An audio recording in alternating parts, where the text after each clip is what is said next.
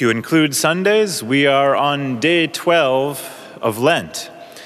By this point, your Lenten resolutions are getting challenging, and maybe you're tempted to give up on some of them.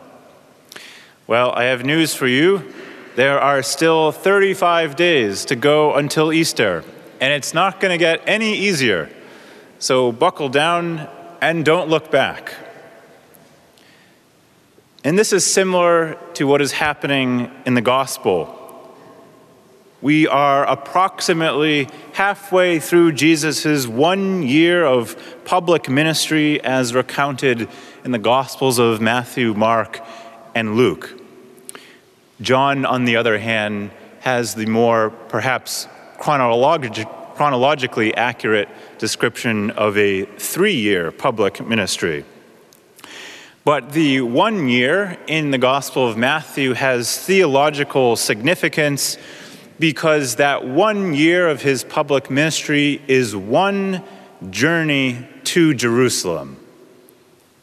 And just prior to this transfiguration scene, Matthew notes in the previous chapter, he says, Jesus began to show his disciples that he must go to Jerusalem and suffer greatly and be killed and on the third day be raised. So Jesus' mission is now explicitly established, and there's no turning back. There is one major problem, however. Jesus has established his core followers and formed his inner circle, Peter, James, and John. And Peter has just made his great confession of faith, also in that previous chapter, when he says that Jesus is the Christ, the Son of the living God, a turning point in the gospel. But what's missing is that Peter and all the disciples do not understand the cross, and they won't understand it fully until the resurrection. So Jesus takes them up a mountain to reveal to them his divinity and give them a foretaste of the resurrection. Naturally, Peter wants to stay there, and so he offers to build tents for Jesus, Moses, and Elijah. And this describes all of our lives. That in those moments of consolation, of sweetness, of peace, when we really feel close to God, we want to stay in that place. Why would we want to move on from that? But Jesus tells them, and he tells us, that we can't stay there. We have work to do. And that work necessarily entails carrying our cross all the way to Jerusalem and to die with him. Because there is no glory or resurrection without the cross.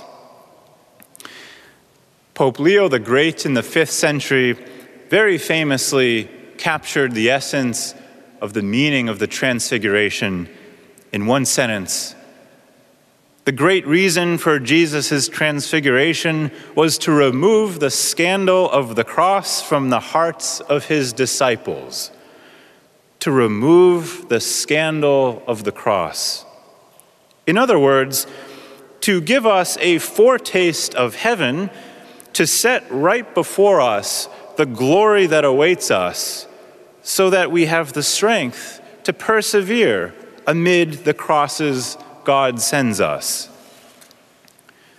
The cross is rightly described, both by Leo and St. Paul, as a scandal, because so many Christians turn back and give up when confronted with the cross. But none of us is permitted to live on the mountaintop while on earth. Human existence is a journey of faith, and as such, moves ahead more in shadows than in full light. Every Christian life, including the most saintly, is no stranger to moments of obscurity and even complete darkness.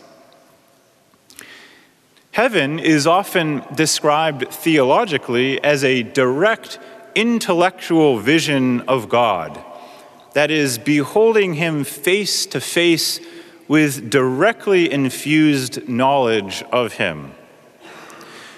But while here on earth, our relationship with God takes place more by listening than by seeing, by contemplating God's presence with our eyes closed, as it were, by looking to that interior light kindled within us by the Word of God.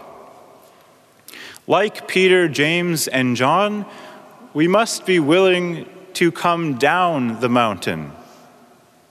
We all wait in hope for the transfiguration of our own bodies, like Christ's, at the end of time. But until then, we participate in the transfiguration of our hearts with the help of grace. And so we live by the light of faith.